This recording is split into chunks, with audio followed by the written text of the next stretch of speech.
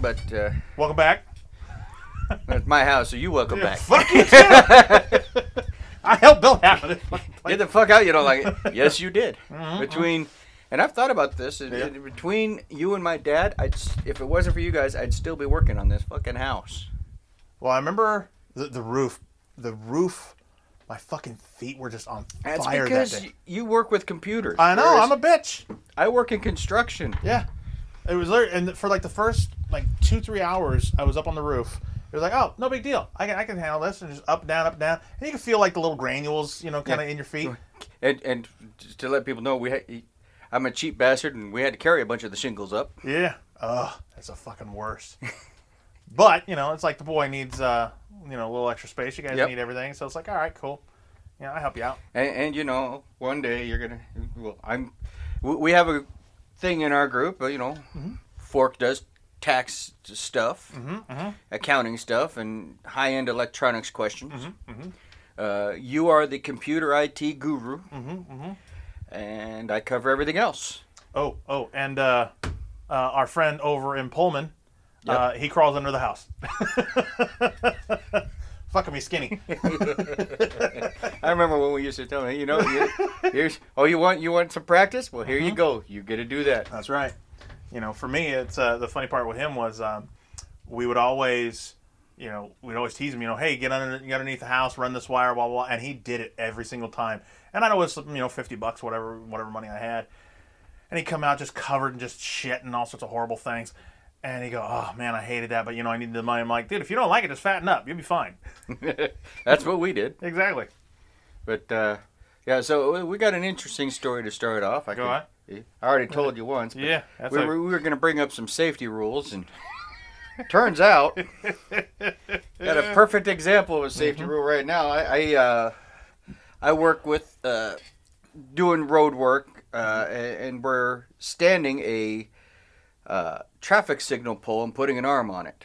Now, the pole base itself weighs 2,000 pounds.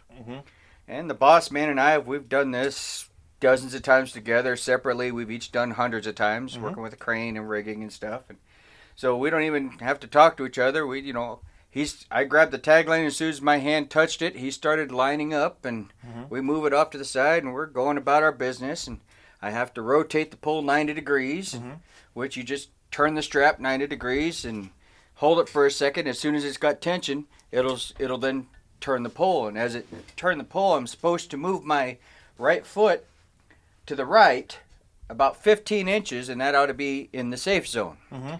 And my brain sent the signal down to my leg, and as a team effort, the leg decided on it, and the knee came back with well, what if I don't want to move? Question. And the brain saying, move now, damn it, now. By then it's too late. It's the pole's grabbed a hold of my boot, and it's starting to turn. Now, if it makes another 10 or 15 degrees, it's going to snap my ankle if I'm standing. So I've spent various years training in martial arts. Makes me sound like one of those guys.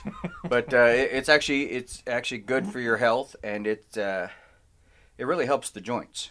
And so one of the things they teach you is how to fall down. So the first thing in my brain says is, hey, you need to fall down right now so we don't snap this ankle. So I threw myself over to the ground on that side, and I hit the ground, slapped out, so I dispersed the energy, and my hard hat goes flying, stuff flies out of my pockets, and it's always funny when you see a fat guy fall, in my opinion. But apparently everyone else on the job site was worried. And this is at night. We've got the general contractor there, the inspector is there, my boss, and our crew. And when that fat guy hit the ground, I think they felt the tremble, and it rolls over, and it's on my ankle. Okay. Now, if I'd been standing, it would have snapped it. I'd be sitting here with my foot in the air, all cast and bandaged up. But as it was, I was on my side, so it just rolled over and kind of crushed it a little bit. So my boss, being the smart man he is, sees that I'm stuck after hearing the sound of a wounded sea lion. Oh shit, so he lines up to get it off the fat asshole. And he lines up a little bit, and as soon as it came off my foot, I kicked it with the other foot. Get the hell off me. And then he sets it back down, and he was down there like that, standing next to me. They all try to, I'm putting my hard hat on, stuff back in my pocket. Someone gives me their hands. They go, come on, I'll help you. Okay. I don't know if I can stand, but we'll give it a shot. Mm-hmm. So I get raised up. I'm standing on my left foot. I say, okay. I went to put my right foot down. Nope. That apparently doesn't get to touch the ground for a while. Mm-hmm. And my boss says to me, well, we got to get you to the hospital. I said, no, we don't. We got a job to do. Let's get back to work. We've got a job to do. Damn it. Yeah. What is the time? What's the time? 5 minutes. You couldn't go 5 minutes. 5 minutes. 5.5 minutes. Well, he was talking directly to me. So he goes, asshole, we got to, you might be in a little bit of shock, but we got to get you to the hospital. And I said, well, here's the thing. We've got a job to do. Right. My foot didn't break off. It's not broken in half. Mm-hmm. I'm not bleeding out. So let's get the job done first, and then figure out what we're going to do. Because this has to get done tonight. And you need everybody here. You're going to have someone drive me to the hospital. Now you're down 2 guys. So he agreed, and since running with the crane and moving heavy 2,000-pound pieces around, you should be ambulatory. I put myself on the digging crew. I told the apprentice to grab me a shovel. The look of shock on his face. Like, what the hell do you need a shovel for? Give me the shovel. And I started using it as a walking staff / crutch. And which is funny, by the way, because walking in the grass, it not that big a deal. But when I'm walking on pavement next to the grass, you hear step, clink, step, clink. Step. I sounded like a pirate. It was hilarious. And then so I get over there, and we're digging down to find the conduits going into the base. And I measure down. Yep, that's about it. I tell the operator, stop digging. And he stops digging, and I fall forward to catch myself so I can crawl into the hole rather than just hop down. I figured that'd be a bad idea. And I get down there, and I left my right leg up in the air, in the ditch, kind of folded over because it's only 2.5 feet deep, and that kind of elevates it, which helps the swelling and stuff. Yep. And I start digging. He comes out of the machine. He said, what do you do? Get out of there. I'll do that. It's like, I'm already down here. Get back in the machine. We got a job to do. We work together. We get the 3 ditches dug we needed to. We get everything piped and backfilled. So then I got home about 5:30 in the morning. One of my other job sites calls me up at 8:30 in the morning, decides to wake me up. They were all laid out, but apparently they sent out a crew that wasn't laid out, and I had to go lay them out. So I show up with crutches, and they felt really bad. Good. Fuck them. Yeah. What happened? Just a minor injury. But, when you come from a family, and you know my brother, and you know my father, and so our family credo, we are built to work. We work with our hands. You don't find anyone with my bloodline working in the office. We're not office people. We belong outside. We're not entirely house trained. I mean... you're going to have a job with your name on your chest shirt. Hey, motherfucker. Bathroom. Well, what you do is you open one of your side bins and your front door, and you just kind of aim for the gap between the truck and the bed, and there's your bathroom. Do that with traffic whizzing by at 55 miles an hour. That gets over the stage fright real quick. Or makes it worse. One of the two. I figured it'd be more of a bottle people that you drive by, some asshole who's got a fucking convertible. You know what? I'm a white guy, so the bottle thing, it doesn't reach down into the bottle, makes a mess everywhere. That's why you got rubber floor mats. Just hose it out. I've seen the truck commercials. Yep. So in our family, because we're workers and we're kind of tough. As a matter of fact, later on that night, the general contractor walked up to me and he asked me, he goes, so is it broken? How bad is it? Do you think it's broken?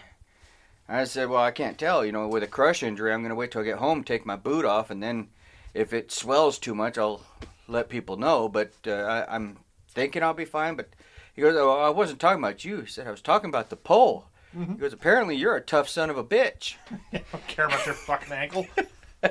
But, so yeah, it's not the first place that's been like that. In my family, there's a motto, and this is our family credo. We should have it tattooed on the arm or something. It's if you can stand, you can work. And if you're injured, you finish your shift. See, that's a good title right there. That's the family credo. Bunch of hard-ass motherfuckers. Here, I was thinking, they're not safety rules, they're just safety suggestions. Like, so I shattered my wrist on a ground rod at one place. And the funny thing is, I got to think about it later, and I had asked to use the electric ground rod driver because half of what we were doing that day was driving ground rods all over the place for different services. We're doing like 8 or 10 services, so we needed 2 ground rods apiece. That's a lot of, in February with a hand ground rod driver, that sucks. Mm-hmm. So I went to grab the electric one, and the project manager says, "Oh, we can't have that. We've only got one of those, and we don't want to risk you breaking it." Fuck you. Well, I'm the only one that needs one right now. Why do we have it if we can't use it? Mm-hmm. Well, we have it, so we've got one. You're a dumbass. Mm-hmm. I'm not afraid to tell him that he's an ass. So, okay, we go out. We're doing it with a hand ground rod driver, and if people don't know how to do that, a ground rod is an 8-foot long, about 5/8 to 3/4 of an inch in diameter, copper. And what you do is you use a piece of pipe with a weight welded to the end. You slide it up and down, and that hammers it down. Mm-hmm. And I'm a big guy, and I'm hitting it as hard as I can because it's February, and it gets down to about crotch height. Mm-hmm. And I bring it up, but I brought it up about a 1/2 inch too far when it cleared the ground rod, so it wasn't touching the ground rod no more. Mm-hmm. When I brought it back down, that's an important piece of the story because that 10 pounds welded to the end of it was still in my hands, and I hit what's called the hook of the hamate, which is where all the nerve endings go through out into your hand. Mm-hmm. It's kind of hook-shaped, hence the name hook of the hamate. And apparently, if you hit it with that much force, you can shatter it. Shatter the entire bone. It was in a whole bunch of chunks. They got as many as they could find out, but they left a bunch in. Every now and then, turn the wrist and you hear a pop. It's like jerking off elephants. Well, it makes it interesting, because here you are jerking away, and all of a sudden, pop. Who's here? What was that? Meanwhile, I'm just looking at it like, who's here? Who's here? Hope you enjoy the show. You're next. So I shatter it. Now, I'm a big guy, and I'm dressed for February in the Pacific Northwest. Mm-hmm. And I'm now laying on the ground, screaming like a little girl. For it felt like 20 minutes. It was probably only 3 or 4. Mm-hmm. And I'm laying on the ground, holding my wrist, screaming, going, because that was painful. Mm-hmm. Shattered a bone, sent the jagged chunks in between the nerves, and that's not... And the nervous system will let you know you fucked up. I'll put that on the do not recommend list. Don't do that one. And meanwhile, my tool partner, standing over me, going, "What should I do? What should I do?" And I'm just laying on the ground. My brain's going, "Come on, endorphins. Just come on. Yeah. Anytime now. Anytime now." As my body is screaming, my brain's going, "Come on, endorphins. Calm him down." Okay. It's now down to about a 9 on the pain scale. I think I can manage that. Okay. And he goes, okay. Now we get you to the hospital. I have this conversation... There are a lot of places I work at. Seems to be a pattern. I've had this conversation before. And so he says, "Now we go to the hospital." I said, "No. Now we finished driving that ground rod." And he goes, You're right. Next to the sidewalk, some kid could trip or something. And so he starts driving the ground rod. I walk back to the truck, get some wire. I walk up to him. He goes, "Oh, yeah, while we're here, let's go ahead and run the wire and into the service." And we ran it in there. We get it done. He goes, "Okay, now we go to the emergency room." And I said, "No, we got 7 more services to do." Mm-hmm. He goes, "Are you out of your damn mind?" "No, I don't think so." "Come on, get in the truck. Let's go. Go for a ride." So we drive to the next one, and we're doing, it's an 8-hour day. Mm-hmm. This happened at 8:30 in the morning. Oh. So we take break. And when we take lunch, it's funny, we're sitting there at lunch, and I'm feeding myself with my non-dominant hand, my left hand. I'm trying to eat and everything. And he looks over at me and he goes, "You were the toughest son of a bitch I've ever met." And I looked him dead in the eyes and I said, "It's not tough, it's stupid." He goes, "What? And why the hell are you doing it?" "Because in my family, if you can stand, you can work. And if you're injured, you finish your shift. And when Thanksgiving comes around, my dad and brother will be there. And the first thing they're going to say when I say what happened, they're going to say, 'Did you finish your shift?'" Yeah. And if you didn't, you're going to be the first little bitch in this family that never finished their shift after an injury. And I'm not going to be that guy. And so I get to the end of the day, 4:30 rolls around. I drive myself to the emergency room, and they say, yep, you're not using this hand for at least 6 months. Right. They tell me, okay, boss says, we can't use you if you're not 100%. So you sit at home until you're 100%, which I did, and that sucked. Oh, yeah. Yeah, I had hundreds of DVDs, and I went through all of them in a month. This is before Netflix. Yeah, before Netflix. But, yeah, so then you fast forward to we're at the Union Hall, and I meet up with that guy again, and there's a group of people around the table. And I come walking in after having signed the books, and he goes, hey, this is the guy I was telling you about. And they're like, holy shit. And he's like, you're that guy? So apparently we're famous at the Union Hall. So next time I saw my dad, I told him, well, we're famous at the Union Hall because we're tough enough, we'll work injured. And he goes, I wouldn't work injured. That's just stupid. What kind of an idiot works injured? I go, what are you talking about? You don't work injured. That's how we were raised. He goes, nope. Stupid thing to do. You never work injured. And I looked at him and I go, well, you finish your shift, right? And he goes, well, yeah, you finish your shift, but you don't work injured. Doesn't even realize what he's doing. Like, we got into an argument one time, him and I. We're yelling and screaming. I was a high schooler, and I used some curse words. And he goes, where the fuck did you learn to talk like that? I said, well, I learned it from you. And he says, the fuck you did. And I'm just standing there dumbfounded because he don't even realize he's doing it. No. Oh, I can't argue with that anyway. You know what? You win. I can't. You can't argue with that. He doesn't know what he's doing. So, but yeah. So we're a tough family. My little brother, my daughter went in for surgery once, and it's kind of a routine surgery. We'll say that. We'll keep her personal life out of this. Right. It's kind of a routine surgery thing, and my little brother calls me now. You may know, you know I've been in the emergency room a few times. You know I know the sound. You can just hear someone's in an emergency room. I can hear it. And so I said, hey, what are you doing at the hospital? This is before caller ID. He goes, oh, yeah, well, apparently my appendix ruptured yesterday. And so when I got off work today, I went in to have it looked at, and they said it's burst. He goes, oh, well, that's been bothering me for a couple days now.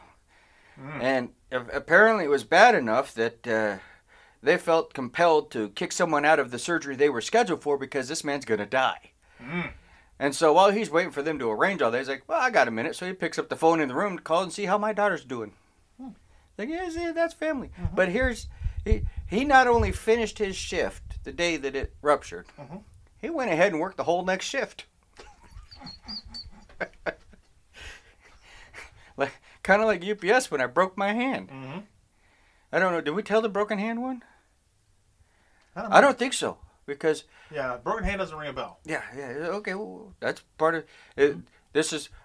just about every place I've worked has got a safety rule specifically because of me. And one shop has one even though I've never worked for them. Because the guy in that story with the ground rod, he went and opened up his own non-union shop. Now, my brother works non-union. And my brother needed a job. So he went in. He applied at this place. Right. Senior Electric. That's not the real name. I'm just fucking around. You know, some poor Mexican dudes would be like, why am I getting all these phone calls? Fucking gringos. But, so he goes in for this job interview.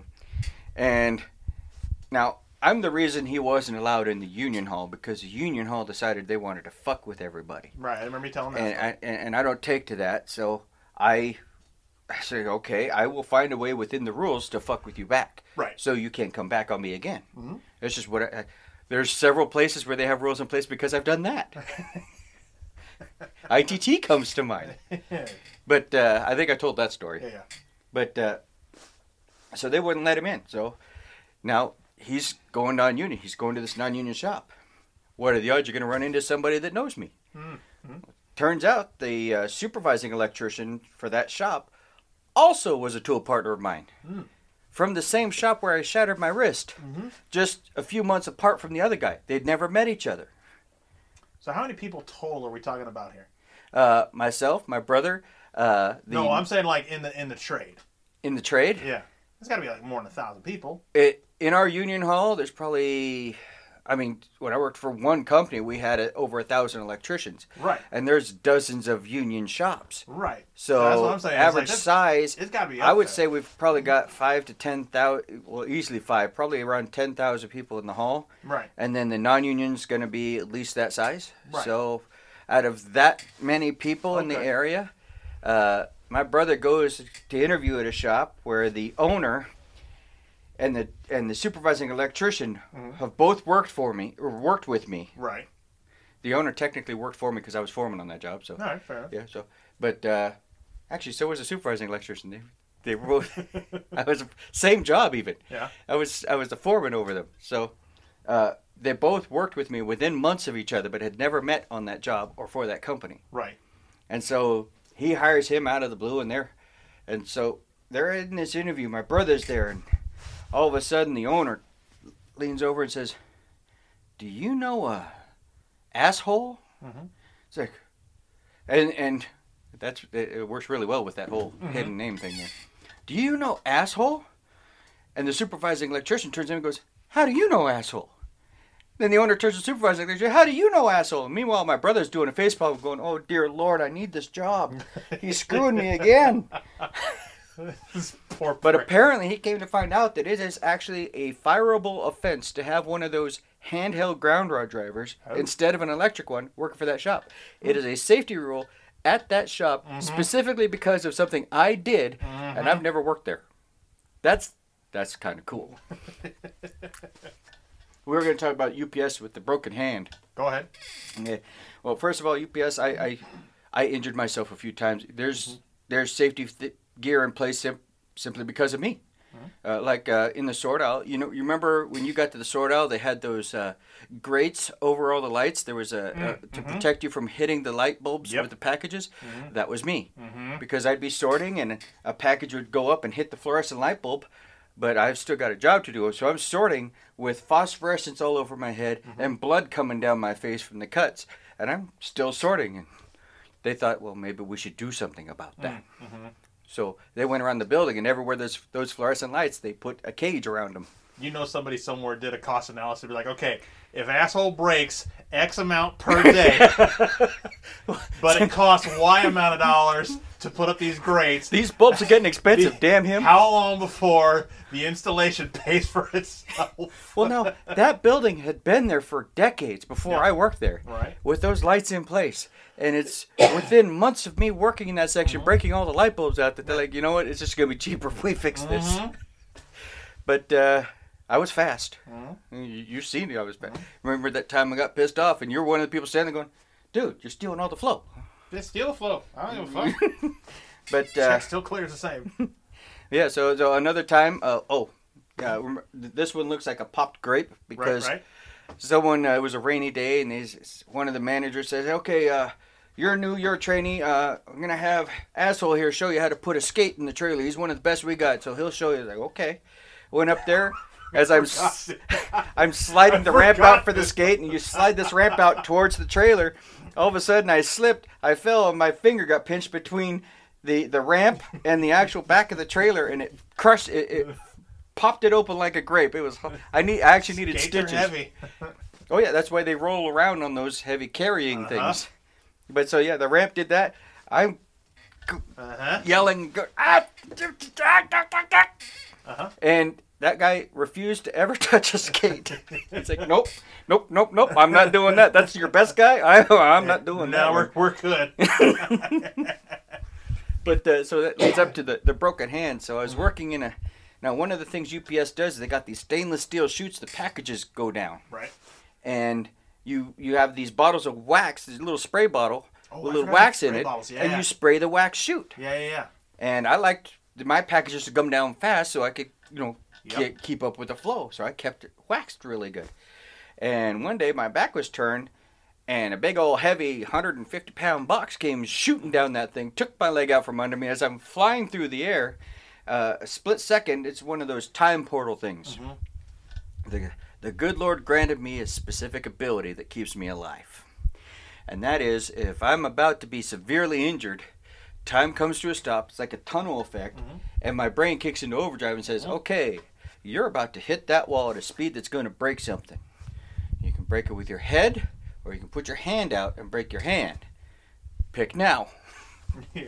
So I put my hand out, broke the hand, and snapped my left fifth metacarpal. Yep. And it snapped. I'm like, damn it. That sucked. All right, I've got packages coming in, so I kept loading. Right. And I'm loading differently. Rather than grabbing it with two hands, I'm grabbing it with one hand, sliding it against my wrist, and using that to pick up the packages. And I'm loading. And manager comes by as I'm loading in the trailer, and he looks at me and goes, why the hell are you loading like that? I said, box came down, knocked my foot out, slammed into the wall, broke my hand. He goes, you broke your hand? Well, yeah. Why are you still loading? I still have flow. Boxes are still coming. I can't stop. Get out of there. Okay. And he goes, it's not that busy. Just get out. Come on down. He's like, okay, don't panic. I'm not panicked. Now, you're panicked. Do we need to take you to the emergency room right now? Or do you think you can wait a little while to maybe the end of the shift? It's like, I can wait. I'm good. It's just pain is all. No big deal. Ooh, I forgot mine. Yeah. I'll tell that one. Go ahead. Yeah. Oh, you'll tell that one. But, and so it's like, okay. Everybody freaks out. I get injured. I'm calm. My body sometimes goes into shock with the shaking thing, but I'm always calm. And I've had to talk to so many people around. So I tell them, it'll be fine. Go ahead and keep working. We've got flow. Let's get the job done. And then, after the shift, someone could take me to the emergency room. Right. So, I did tell part of this story. This is the one leading up to when I made that nurse go through there. Didn't I tell that? The nurse. I don't think I told that then. That doesn't ring a bell. Okay, I told someone recently who worked in. Right. But, so, back to the story. It's all dramatic. So, I'm standing there. All of a sudden, I hear, we need help in Medford, which was one of the trailers. Right. Help in Medford. It's like, nobody around to help. It's like, well, all right. So I hop up there and I start loading next to our friend. I don't remember what we're calling him. He's a city guy. Asian guy, awesome. But, anyways. The AC/DC song. AC/DC song? He stood after, he stood across from, yeah, rafting girl. Right. Yeah. So, anyways, so I'll explain afterwards. We'll call him AC/DC. We'll call him AC/DC. Yeah. So AC/DC, I go in to help him out, and he's probably gonna like that. That's his nickname. Yeah, so AC/DC, liver boy, no, kidney boy. Oh yeah. But so we're in there loading boxes, and we're loading pretty fast because he's getting hammered, and he stops and goes, looks at me, and goes, "Why are you loading like that?" And I kept loading and said, "Because I broke my hand." And I'm loading. Just a matter of fact, I broke my hand. And he stopped. He stopped, and his mouth is hanging open. You broke your hand? Well, yeah. And he goes, how come you're loading boxes faster than I am? Well, you're pretty slow. That's why you're backed up. We kept loading boxes. I get him caught up to enough where there's nothing coming in his trailer. You know, it comes in spurts. It's like, okay. He goes to help someone else out. I hop down, and the supervisor goes, there you are. Where the hell have you been? It's like, needed help in Medford. Yeah, Medford. He goes, damn it. Go sit in the break room. Okay, I'll go. You got in trouble. Got to go to the principal's office. So then I go to. They take me in the emergency room. They say, "Well, we can't. He's broken it pretty good. It needs to be set, and we can't do that." Right. You would think, they're trained medical professionals. It's setting a bone. I could almost do it myself, but I think it would hurt too much. So they splint it. It's like, okay, we've got you an appointment with a specialist. He's the best in the business. You are so lucky we got you an appointment with him, but it's 2 weeks from now. All right, 2 weeks from now. So they put me on light duty at work, which light duty at UPS sucks. Oh, yeah. You have put you under a belt, and you got to switch like a switch or something one of them, light duty, is switch the belt on, switch the belt off. You're controlling the flow. If packages get backed up, switch it off for a second, then turn it back on. I remember that. And, that sucked. Yeah. The worst one than that, though, is when they have you sit by a belt that they already know the flow. They give you a little clicker. And you got to sit there and count every busy package. Work. That's what the belt one is. Yeah. Because it'll work fine if it just runs. Yeah. So it's just something so you are working, because Yep. if it's a lost time injury, it counts against them. But if you're still working, even as light duty, it does better for their insurance. So they always try to find you something to do. So I'm on light duty. Okay, so I'm doing that, and then go to see the specialist. Now the specialist, I go in to see him, and he's a nice guy. He's a great guy, best in the business. Okay, well, let's see. And so he takes me into this little room, and he sits me in this chair, and it's a steel chair, and it's bolted to the floor. So they're like, oh, they must do some kinds of work in here. Okay. And I didn't notice what was going on. He said, okay, let me see your hand. So he takes my hand, and he's stripping the splint off and stuff and feeling around. And I didn't notice that his nurse, who was about 5 foot tall, weighed maybe 90 pounds. Nice little girl. Well, she was older than me. Nice little lady. And so I didn't notice that she'd grabbed my right arm. Now, people that don't know this, you and I used to be, well, you were a bodybuilder. I was a power lifter. That's the best description, because you could build a body. I'm stuck with this. Yeah. I built mine out of Play-Doh.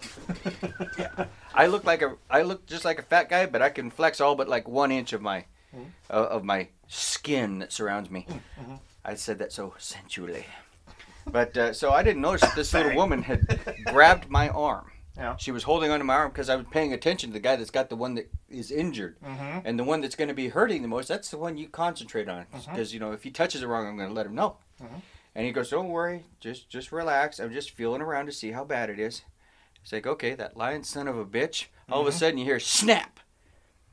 Now, that's where the primordial brain takes over. And the part that would slow down time and get a tunnel effect, that didn't happen so much. Because it's like, okay, you're not going to die. But what happened was my right arm, he's holding my left one. That right arm's like, you motherfucker. And it came up in the air, and I stopped about a half an inch from his throat. Now, I have enough hand strength. If I'd have got to his throat, I could have crushed his larynx. He would have died. It's that simple. I have that much strength. It's UPS strength. We've discussed that before. When you can pick up a 100-pound box, which is without wrapping your hand around it, just by squeezing it, then that's some hand strength. So about a half inch from that doctor's throat is where my hand stopped, and this little voice in my head said very calmly, don't kill the doctor. And all of a sudden, in that split second, I realized that's probably a good idea. Don't kill the doctor. So I reversed course on my arm. I took it back the same direction. So it came up in an arc, and it went back down in an arc. No effort.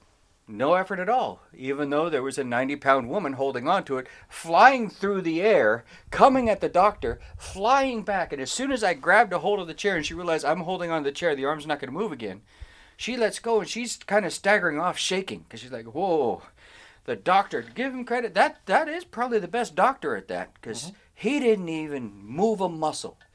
You could see the fear in his eyes, but he didn't move a muscle. Still holding my hand. And I a little out of breath. Doc, next time you do that to someone my size, you should warn me. He goes, well, most people don't want to know when they're about to be in pain.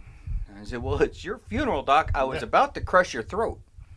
I said, if I hadn't stopped at the last second, we'd be having a different conversation. Me with the cops and you going. So I get splinted up again. He schedules me for surgery. Says it's bad, so you're gonna have to get a plate in there. Okay, get a plate in there. That's fine. And so the doctor puts the plate. I get the surgery for the plate. I got this before the plate though. I've got that splint. It's not really a splint. He put an actual little cast on it. And my surgery is scheduled for a month later because he's a busy guy. And so I get back to work and they put me on Breaking Jams high volume. I think I've mentioned that one before because I was breaking jams and a Nordic track jumped the belt and tried to push me off, and I'm looking down 20 feet and it's like, oh hell no, and I bench pressed that Nordic track and it snapped that hand back, which broke the cast, and I shoved it down and kept breaking jams with just the one hand, and it was that sucked, but I kept going, finished the shift. But then funny thing with continuing with that story. Right. I got the plate put on. I thought I'll leave the plate in. That's kind of cool. Metal plate. Yeah. Airport security. Oh, I'm sorry. I got a plate in my hand. And they have them wand the hand. That'd be cool. Until one day a box fell on it and the pins were poking out the skin. Like, okay. Yeah, that hurt. You know what? Let's take that damn thing back out again. Mm-hmm. Like, okay. So they took it out. It was scheduled for a local anesthetic. Mm-hmm. Well, at the time, you remember back then, I was working 3 jobs and going to school. Mm-hmm. I was working 88 hours a week, 48 at one job, 20 at another, 20 at another. Mm-hmm. UPS had my medical benefits. Couldn't quit that one. Mm-hmm. 8 hours a week, or the other 20-hour a week was for my grandfather at the door shop. Mm-hmm. If I didn't help him out, he was going to have another heart attack and maybe die. Mm-hmm. Well, we can't quit that one. Nope, can't quit that one. Not when Grandma asked me to go help him. Mm-hmm. And the other one paid my bills. Mm-hmm. So kind of had to work all 3. But then I was going to school for electronics engineering. That was 20 hours a week. I couldn't give that up. But I managed to schedule a surgery in all that time. Well, the day of the surgery comes, I'm sitting there, and the doc comes in and says, okay, this is what we're going to do. Oh, this sounds fine. I get Will back into the room, and they say, hey, one of the nurses there is like, dude, would you like one of our warm blankets? Oh, yeah. Yeah, man, that's This is cozy. a cold room. I'll take a nice warm weighted blanket. That sounds awesome. Mm-hmm. She puts that blanket on me, and I was out. That's it. Mm-hmm. Put the blanket on me. I'm sleeping now. Haven't slept in 3 days. Sounded like a good idea. Mm-hmm. So I'm laying there sleeping. Apparently, when the doctor came in and saw me out, he pulled the anesthesiologist into the hallway and starts yelling at him, tearing him a new one. I told you this is supposed to be local anesthetic. What the hell is he doing out? I only gave him local anesthetic. Then why the fuck is he out? They're arguing. At that time, my grandmother had chosen that moment to go get herself some coffee. Mm-hmm. And she happened to be walking down that hallway and see the doctor and the anesthesiologist arguing. And she heard what they're arguing about. She's a smart woman. Mm-hmm. Smartest person I've ever met. Mm-hmm. Now, Fork is the smartest person we know. Mm-hmm. She's the smartest I've ever met. And he will agree with me. She was smarter. Mm-hmm. She will both our asses at jeopardy. Mm-hmm.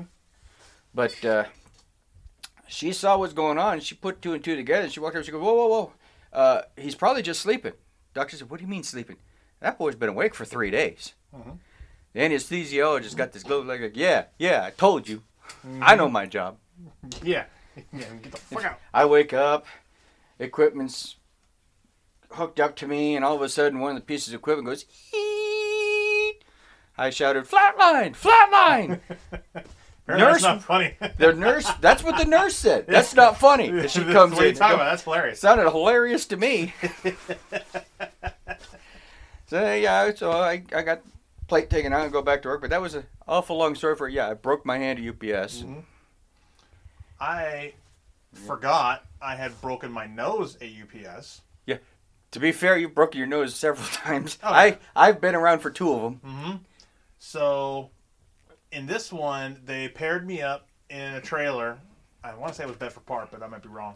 They paired me up with this dude, and normally when the package comes down the skate, the person will bend down, grab it, and then, because there's 2 people going over, instead of standing straight back up, they'll pivot a little bit and then stand up. So that way you can go a little further.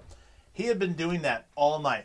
Bend down, twist, stand up. And he did that like 90% of the trailer, no problem. Well, I had been doing the same thing, and then for whatever reason, he particularly decided to bend down, pick up a box, and as he came up, I was bending down to grab a box, and the back of his head caught the bridge of my nose and just fucking crushed it. I'm like, fucking saw stars, eyes start watering, nose started bleeding, the whole 9. So, you remember the lady who was a legit lesbian? I think she was dating the cop. Yeah, You know what I'm talking about? the skinnier one. The skinnier girl, kind of tall. Yeah. Most of the lesbians that work there were the short lesbians. Right. You see, lesbians come in 2 types. They have the short, stocky, Yep. butch kind, and then they have the taller, prettier. You can't tell until you ask her out. She says, you got 1 too many parts down there." Yeah. So Which that always threw me because I got 3 too many parts down there, bitch. So she saw my nose basically explode, and she went, "Oh my god, go sit." It wasn't the break room; it was that other room that had that long. You know what I'm talking about? It was almost like an office. Yeah. Yeah. Go sit in there, no problem. So she gives me an ice pack, pop it on my face. That was an office, by the way. Yeah. That's where the managers prep for the day. Yeah. So Mickey, my best friend, he comes in and goes, "What in the fuck are you doing?" And I go, "Oh, I think I broke my nose." And he goes, "Oh, you didn't break your nose. Let me see." And I pulled it away. I have not seen my face at this point. And he goes, "Ooh," and cringed a little bit. And I'm like, "Okay, that's not a good sign." So I was dating Hazmat at the time, the girl at the Hazmat spot, and She was only mildly irritating to me. yeah, She is the one that sat in my spot that one time. she is the one that sat in the spot, Because you dated her longer than others there. You dated Yeah. her for like a whole month. something like that. But she did give me the second best date I've ever been on, so I'll give her credit for that one. So she saw that and went, "Oh my God, we got to get you to a hospital." Blah blah blah. Okay, fine. Go to the hospital. They're like, "Yeah, it's broke. We need to set it." And I went, "Okay, cool." And they said, "We got to make an appointment. You know, we'll make sure that you're fine for the night, but you got to make an appointment." Okay, fine. And because of our benefits at the time, which were pretty much unlimited, I said, "Hey, can I get a plastic surgeon to set my nose?" And they went, "Yeah, sure, no problem." I'm like, "All right, great. You know, what the hell?" Well, it's not a matter of them having us having good benefits. We had a 100% emergency room, Right. which we abused the hell out of. Oh, It yeah. falls under workers' comp, dumbass. It doesn't matter. I wasn't paying the bill. That's all I give a fuck about. So they said, "All right, well, we'll go ahead and we'll schedule you for surgery." And I'm like, "Okay, I don't fucking know." Because they said, "We're going to re-break your nose. We're going to set it and do all this other cool shit." You better knock my ass out. Exactly. Oh, yeah. I told them, like, "You better knock my fucking ass out." So, sure as shit, I'm laying in the bed. Hazmat comes over, says, "Hey, you know, I'm here for you, blah, blah." I'm like, "All right, cool." You know, she's being a good chick. And I wake up, and my nose is stuffed to the brim with gauze. Oh, that's what they do. Yeah. I didn't know any of that. They didn't tell me any of that shit. They were like, "Hey, I knew that. We're just going to go ahead and take care of your nose." I'm like, "All right, cool." So, fast forward, I go home. I'm I'm at Auntie's house because I was living with her at the time. I remember. Yeah, I'm You're living laying in in the attic. Yeah, I'm living at the attic. A converted attic. At my aunt's house on a Wait. fucking It gets better. Yeah. You're living in a converted attic Yep.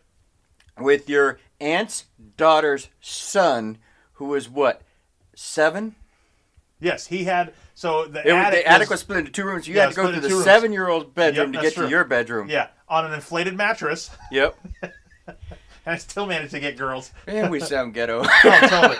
In the ghetto. In the ghetto. So I wake up, and apparently, when you breathe through your mouth, because my nose is completely stuffed. Yeah, it dries it out. Yeah, dries out your mouth like crazy. Dries out your lips like crazy. I've never had chapped lips like that before. So fast forward, By the way, you sounded stupid at the time. oh, it totally sounded stupid. So I go to the doctor after it's all healed up, and he says, "Hey, we're gonna take out the gauze." And I'm like, "All right, cool." And I'm thinking, no big deal. He's just gonna take a little thing, pull it out. He pulled this out like a fucking magician with the scars, just. And you're going, where the hell? And I'm like, "Ah, motherfucker!" Well, when he pulled it out, it started bleeding, right? Because there's little capillaries and And shit you're like thinking, that. oh, it's an issue. He's like, yeah, it's normal. Yeah. So I'm like, fuck that. So when he pulled it out, he's expecting me to like pinch my nose, tilt my head back, all that shit. I'm like, nah, fuck that. So I lean over and I just let it gush onto his floor. And he's like, hey, fuck you. He don't have to clean it. Yeah, he was a little irritated that I let it bleed on the floor. I'm like, fuck you, dude. So You did it. exactly. Yeah, I had forgotten I broke my nose there. God, yeah. There was that, and then there was where I caught my finger, the metal strap.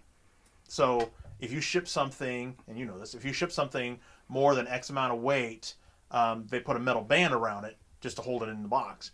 Yep. And I had picked up, I want to say it was like a transmission part or some shit like that, but it was in a cardboard box, had the band wrapped up in it, and it fell out of my hands. And when it fell in my hands, I went to reach and grab it. And when I did, that metal band went underneath this fingernail right here and sliced it open, just like butter. And there was blood gushing everywhere. I want to point out, I love the part of the fact, I think it was a transmission part. This man knows nothing about automotive. It was fucking heavy. I knew that. You could just say auto part. Don't say try to sound special like it was I'm a transmission part. Smarticus. This motherfucker's called me because he stripped out the lug on. He's only got 4 on his little Honda. Yeah. He stripped out one of the lugs on a work night, so I had to go over there and help him drill out that bolt or that nut and get it off. And then we ended up having to replace the entire lug bolt. I had to go to the 24-hour auto parts store in Portland. Is it still open? No, it's closed down. Do they have any 24-hour parts stores anymore? No, because they know people aren't stupid enough to work on their cars on a work fucking night, you jackass. Well, they that was before then. That was the second time. I don't even remember the first time you called me on a work night to come help you fix your car that you shouldn't have been. I was doing an oil change on the CRX, and I could not get the. That's right. You did my trick because you couldn't get the oil filter loose, and I said I had told you in the past you drive a screwdriver through it and turn it, but apparently it was so tight. And you, I'm guessing, turned it the wrong way. Righty tighty, lefty loosey. But it had basically shredded the. It shredded it, and you needed to get off. So I had to come over with my 460 channel locks, which are big channel locks, and loosen that for you. But you're not allowed to do stuff on a work night. Now, this man's wife knows more about cars than most people, so she does all the work. She won't let him touch the car, which is good because he's gonna fuck it up. So when I had the Civic. I told her, because she's always been like, I've rebuilt engines, blah, blah, blah. Great, you do it, right? So I needed a brake job on the Civic. Now, here's the thing. Between you and me, and apparently whoever's listening, between you, me, and your audience of, 5 or 10 now? I'm at like 12, I think, some shit like that. Yeah. Good Lord. Yeah, look, me being popular. If they met you, you wouldn't be popular. Yeah, I don't know. But, she has said all the right buzzwords that she knows how to do these things. I haven't actually seen her work on a car. I've seen her work on a car because she worked on my car. She did the brakes on my Civic and did a fine job, no problems. It still stopped? They still stopped, So, she must not have seen the life insurance policy yet. But the funniest part about that whole thing was... You don't have one. I do. Wow. Yeah. He's all adult. Yeah, I know. You're looking sexier by the minute. Damn right I am. and the thing is it's all like, hey, make sure we take care of the boy. Because it was as soon as he was born, I'm like, okay, I got to take care of her. Exactly. I was like, she'll be all right. You can take care of yourself. Exactly. Well, we had, so I had the Civic up on jack stands. She had the passenger tire off. She was working the front brakes. And I'm leaning up against the CRX, and I've got a drink in my hand. I'm like, hey, you say you can do this shit. Let's see if you do it, right? And as that scenario is playing out, there are these two 17-year-old boys. They walk by the house with the garage door open, and they see me drinking and having a grand old time. And they look over and they see the girl changing out the brakes, and they're like, "What the fuck is this?" And so I just kind of look at them, wink, "How's it going, fellas?" This is how you do it. This is how we do it. It's great too. When I was working those 3 jobs and going to school, I'm reminded of I was because when you broke your nose, you described me. You reminded me of a story. Right. When I worked for one electrical contractor, where remember when I got this lovely scar? Oh yeah. Okay, remind me of that one in a minute. But speaking of working on cars and stuff, this jackass here bought an '89 Mustang. I love that because car. He loved that car. Now, the funny thing is, he bought that car, came to show it to me first, because, you know what, when he was...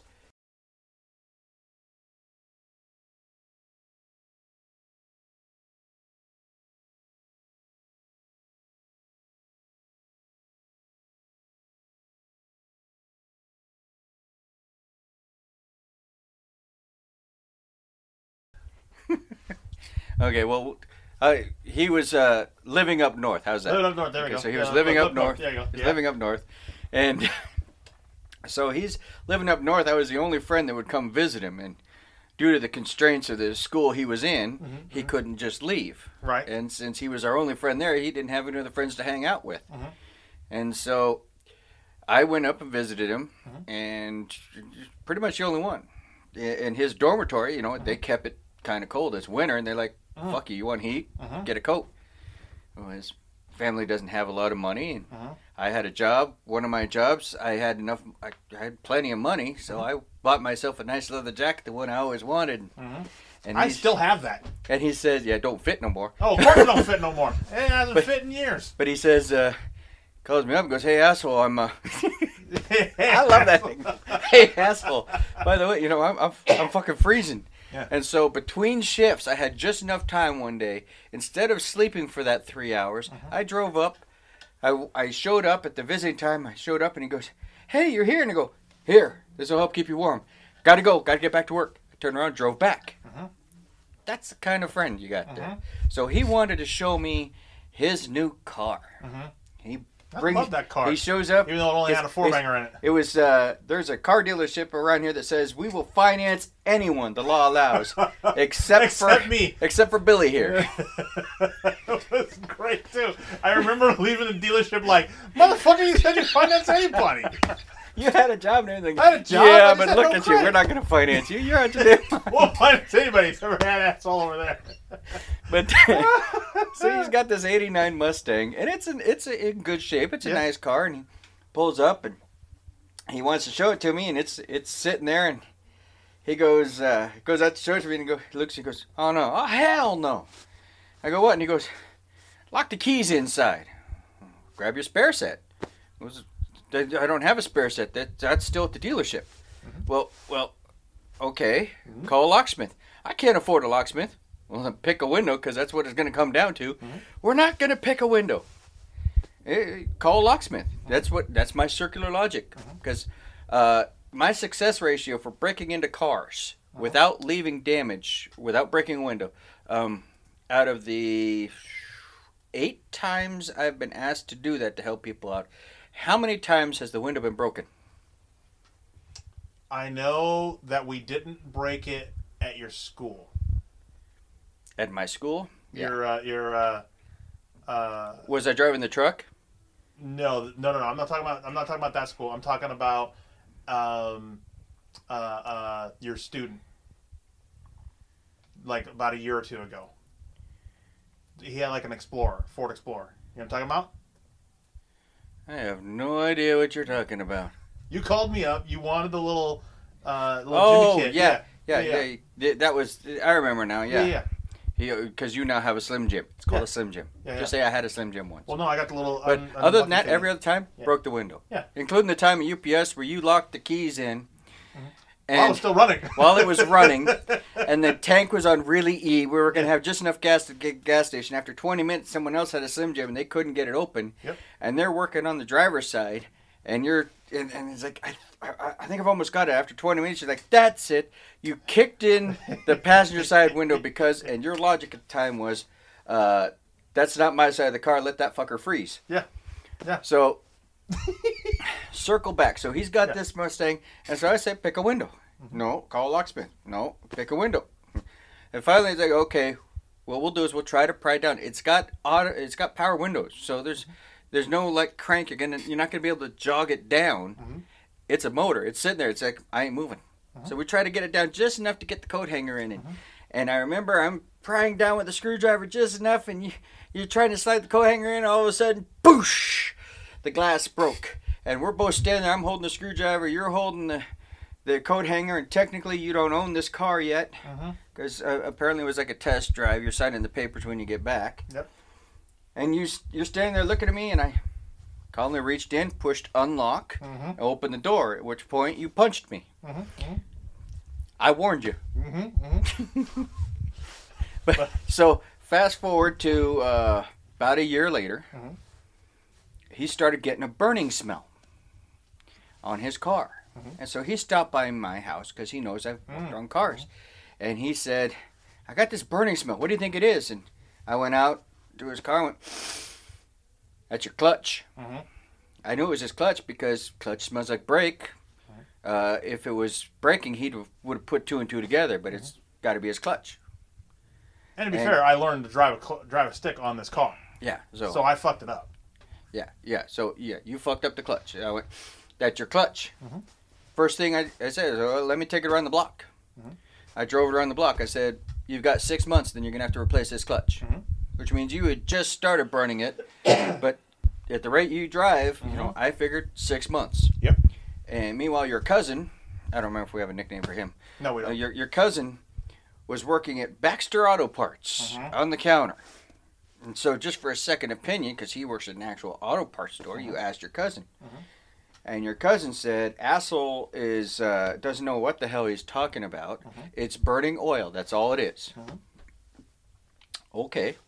Fast forward 6 months to the day, what happened? Clutch don't work. That's right. Clutch went out. Clutch no working. Yeah. At the time, I was working 3 jobs going to school, so it was my time was valuable. Mm-hmm. And you asked me, would I mind helping you change out a clutch? Mm-hmm. That's a 4-hour job, no big deal. Yeah, I'll give you a hand with that. Mm-hmm. I'll set it up for this day. This is my day when I get off work. I have a full 8 hours that I can sleep before I have to get to another job. Mm-hmm. So here's what you do. I showed up on a day when I only had a few minutes. I say, okay, I need you to remove all the bell housing bolts. What are the bell housing bolts? They're the ones that go right here. See this? All of them going around this part of the engine here, this bell housing. I need you to get them all loose. When we come out next time, you get these all loose, and you get this drive line disconnected right here. You should be able to pull that out, no problem. You get that loose. You get these motor mount, this transmission crossbar out. Mm-hmm. You get those bolts all taken out. I'll come here and help you pull it out, and we'll change the clutch, and I'll help you put it back in. Yep. And then you will be left to tighten it and tighten everything up, and that's it. You know, I'll help you out for that period of time. My time should be about an hour and a half. Yep. Pull it out, swap the clutch, put everything back together. And it's funny, I came out that day. I showed up on time, right? Yes, you did. You always do. I'm never late. And we go out there, get underneath there, and we each grab, we're on either side of that transmission, and we pull with all of our strength, and we can't get it to move. And I went, what? He must have forgot a bolt. So I went over there and looked. Hey, dumbass, you forgot a bolt here. Oh, yeah. Johnny on the spot, you grabbed your ratchet and you got that bolt out. So, okay, so are we good? Yeah, we're good. So we go to pull again. It won't budge. So I look again from the bottom. It's like, you got 1 here and 2 over here you still have to remove. What the hell? Get the bolts out. It's starting to piss me off. So you get those bolts out. You've taken 4 additional bolts out that were supposed to all be taken out. Mm-hmm. We go to pull again. What happens? Nothing moved. There was one bolt at the top in the firewall. Yeah, apparently you didn't think that was important to remove that one because it was hard to get to. Yeah, well, that's not a good enough reason. And as soon as I saw that, I was like, okay, plan formulated. I'm going to teach him a lesson. So I said, okay, I visually inspected, made sure every bolt was taken out this time. Yeah, okay, this bell housing is clear. It should come out.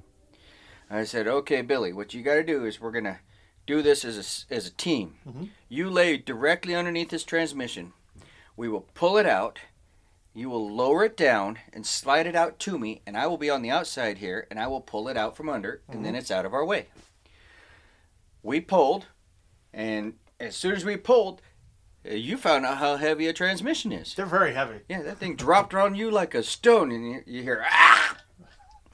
And I rolled back under the car, so I'm laying right next to you, and very calmly I said, so, next time I tell you to remove all the bell housing bolts, that's when you said, you're killing your friend!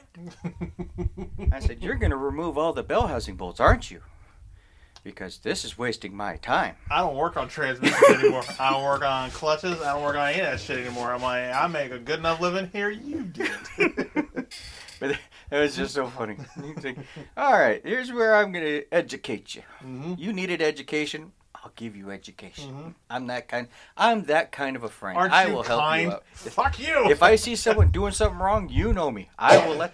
Pisses the wife off to no end because we'll be in traffic and someone needs to be told they're a dumbass. I will roll down the window and point out, hey, dumbass, you're not supposed to do that. I don't care who they are. I don't care if it's a nun. I don't care if it's a guy 3 times my size. You're a dumbass and you need to be told. To be fair, I call myself dumbass too. But so the one with the scar here. Oh yeah. You reminded me of when you broke your nose. So I was working for an electrical contractor, and we're doing a job where we're working for this, I'll call it general contractor in quotes. One of those guys who he's a handyman basically. Okay. He just got his name on the side of a truck, and that's it. Yeah, and I don't think he pays a business license. And I'm damn sure he's not getting the job inspected, if you know what I mean. Right. So we're working on this job, and we're doing the rough-in. And the journeyman, I was an apprentice at the time. Right. I was still just dating. I wasn't engaged to my wife at the time. I was still dating her. And it's funny. Our first date is another injury story. I'm going to have to go into that, and then I can go into how we met, which was another good. And then we'll have to wrap it up, I'm guessing, for the night. What time? Yeah, we're looking at we're at an hour, so we're a good spot. Yeah, we'll describe all that because the meeting the wife is really the best part of the story. But I still tell that story. Yeah, because it's somebody died. But and my ex had a very good comment. But go ahead. Yeah. Oh, I'll have to hear that comment in a bit. So this is after while we're still dating. This is back when pagers were common. So she had a pager. That's part of the story. Keep up. So we're working this job. He sends me to the truck to get some, I don't remember what kind of boxes, some more electrical boxes, the nail-on kind. And I open the side door and I get the parts out and I'm wearing my tool bag. I'm a good apprentice. I'm going fast. And it's a 1970s van and you have to slam that door to get it shut. Another feature with a 1970s van is the mirror thing is held on with this really stiff metal arm. And it's a good sized mirror. And as I slam that door, I turn to the right, and my right above my eye hits the side of the mirror. And that thing, it's so hard to move that even though it cut me deep, the mirror didn't get adjusted at all. And I hit my head. It was enough to knock my head back with 200 pounds going one way, my head going the other way. It's like, oh, shook my head. It's like, okay, that sucked. And I started walking around the van the rest of the way, and all of a sudden blood started just gushing from my head. And I had just started in the service department, which was my goal, was to be in the service department. They finally let me in there. They gave me 2 shirts. And I'm about to get blood on one, so I shoved my head way out so I'm not bleeding on that. I've got blood running down my face, and this carpenter sees me, and he comes walking over to me, and this big fat carpenter's taking off his sweaty shirt, and he's going, "Here, put this up against it." And I pointed at him and said, "You stay the hell away from me with that. I ain't putting that up against a wound." Like, no, I'd rather just die. You got your damn mind. All of a sudden, I'm contracting some herpetosyphilitis or something. And so the journeyman sees the ruckus and comes over and is like, "Oh." And by this point, I'd grabbed a clean rag from the rag bag in the truck. I'm holding it against my head. He goes, "Oh, let me see how bad it is." I said, "It'll be fine. We just need some butterfly stitches. We can get them over there at the Safeway. And then we can go to Safeway, get some butterfly stitches. Right. We'll be good." And he goes, "Well, let me take a look." And so I had him talked into the butterfly stitches. He goes, if that's what you think, we'll go ahead and do that. And he pulls the rag away and he says, No, I see your skull. We're going to the hospital." And he goes, "We're going to the hospital right now." And I said, No, hold on. This is Friday afternoon. The general contractor was planning to sheetrock tomorrow. Well, we're a union shop that doesn't work Saturdays and Sundays. So he was going to sheetrock tomorrow, mud and tape on Sunday, and be painting Monday. Well, probably not painting, but that's he's losing at least 2-3 days. Right. I said, "We've only got 45 minutes worth of work left. I promise I won't do anything. I'll just sit here and bleed. But let's finish the job so he can finish his job." And the general contractor's standing there like, yeah, I like this kid. That's a good plan. Let's go with that.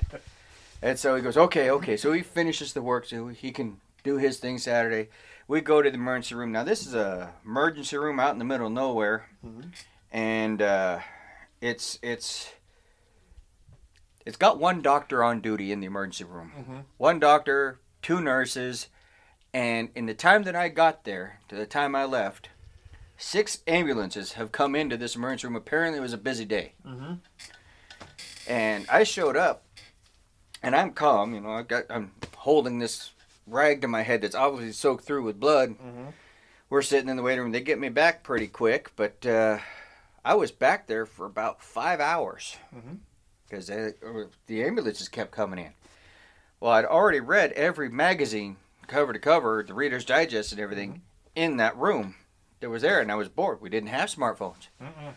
I'd read all the charts on the wall. I'd read every piece of. I'm bored, so I calmly got up and started walking out to the waiting room. This nurse stops me and goes, calm down. You need to relax." I was like, I'm calm. I'm fine." She goes, "We're really busy right now." "I can see that. I'm just going to the emergency room to get more reading material. If you want to find me, I'll be back in that room. But I want to get something else to read. I'll be back. Don't worry. I'm fine. I get out to that room, grab myself 3 more Reader's Digest. German's like, they didn't do anything. He's like, yeah, they're busy. I just need more reading material. Mm-hmm. So I go back there, and as I'm heading to the room, I'm almost to the room when the doctor shows up. Goes, okay, I need you to be calm, sir. You need to be calm and relax. It's like, I'm calm. And I held up the material. I was like, I just needed reading material. I'm good. You are busy. I said, when you get done with what you're doing, you come see me in that little room over there. I'll be sitting there reading a book. I'll see you when you're done. So I walked in there. It was only another 20, 30 minutes, and him and the nurse both come in, and he's stitching me up. I had to have 13 stitches on the outside and 5 on the inside to sew the muscle back together. So I had 18 stitches overall, and he goes, he's saying, I really want to thank you for being calm. And most people with a head wound like this are just frantic. Right. But you were very calm. It's like, well, I understand you guys do things on a triage basis, and it's worst case scenario first, then you work on down. If you're not getting to me, that means I'm doing okay. So I'm good. Yeah, you're right. So he gets me patched up, get the usual, head gauze and everything. Okay, so we leave and we're driving back. It's going to take about an hour to get back to the shop where my truck is, and then another hour to get to meet my girlfriend for break when she was working at Target. And I was like, okay, well, that's going to make me late, and I'm never late. Nope, I don't like that. So I called her pager, and I left a voicemail. I was like, so the voice. I borrowed the Journeyman's cell phone, which was a newfangled contraption. And I said, I'm on my way to the shop to get my truck. I'll be there for your lunch break, but not your regular break. I just got out of the hospital, and I'll be there when I can get there. I'll see you then. Love you. Bye. And then I left it at that. Well, now she has no way of contacting me, and that's the voicemail. Apparently, and I've learned this. Don't do that. No. Girls tend to freak on that shit. I showed up. I got smacked a couple times. What the hell is wrong with you? It's just stitches, right? No, you don't leave a voicemail like that. I was worried sick. Why? I was fine. I said I was coming. I said if I was in danger, they wouldn't release me. People don't think clearly like that. But it was just a whole funny little thing with a head injury.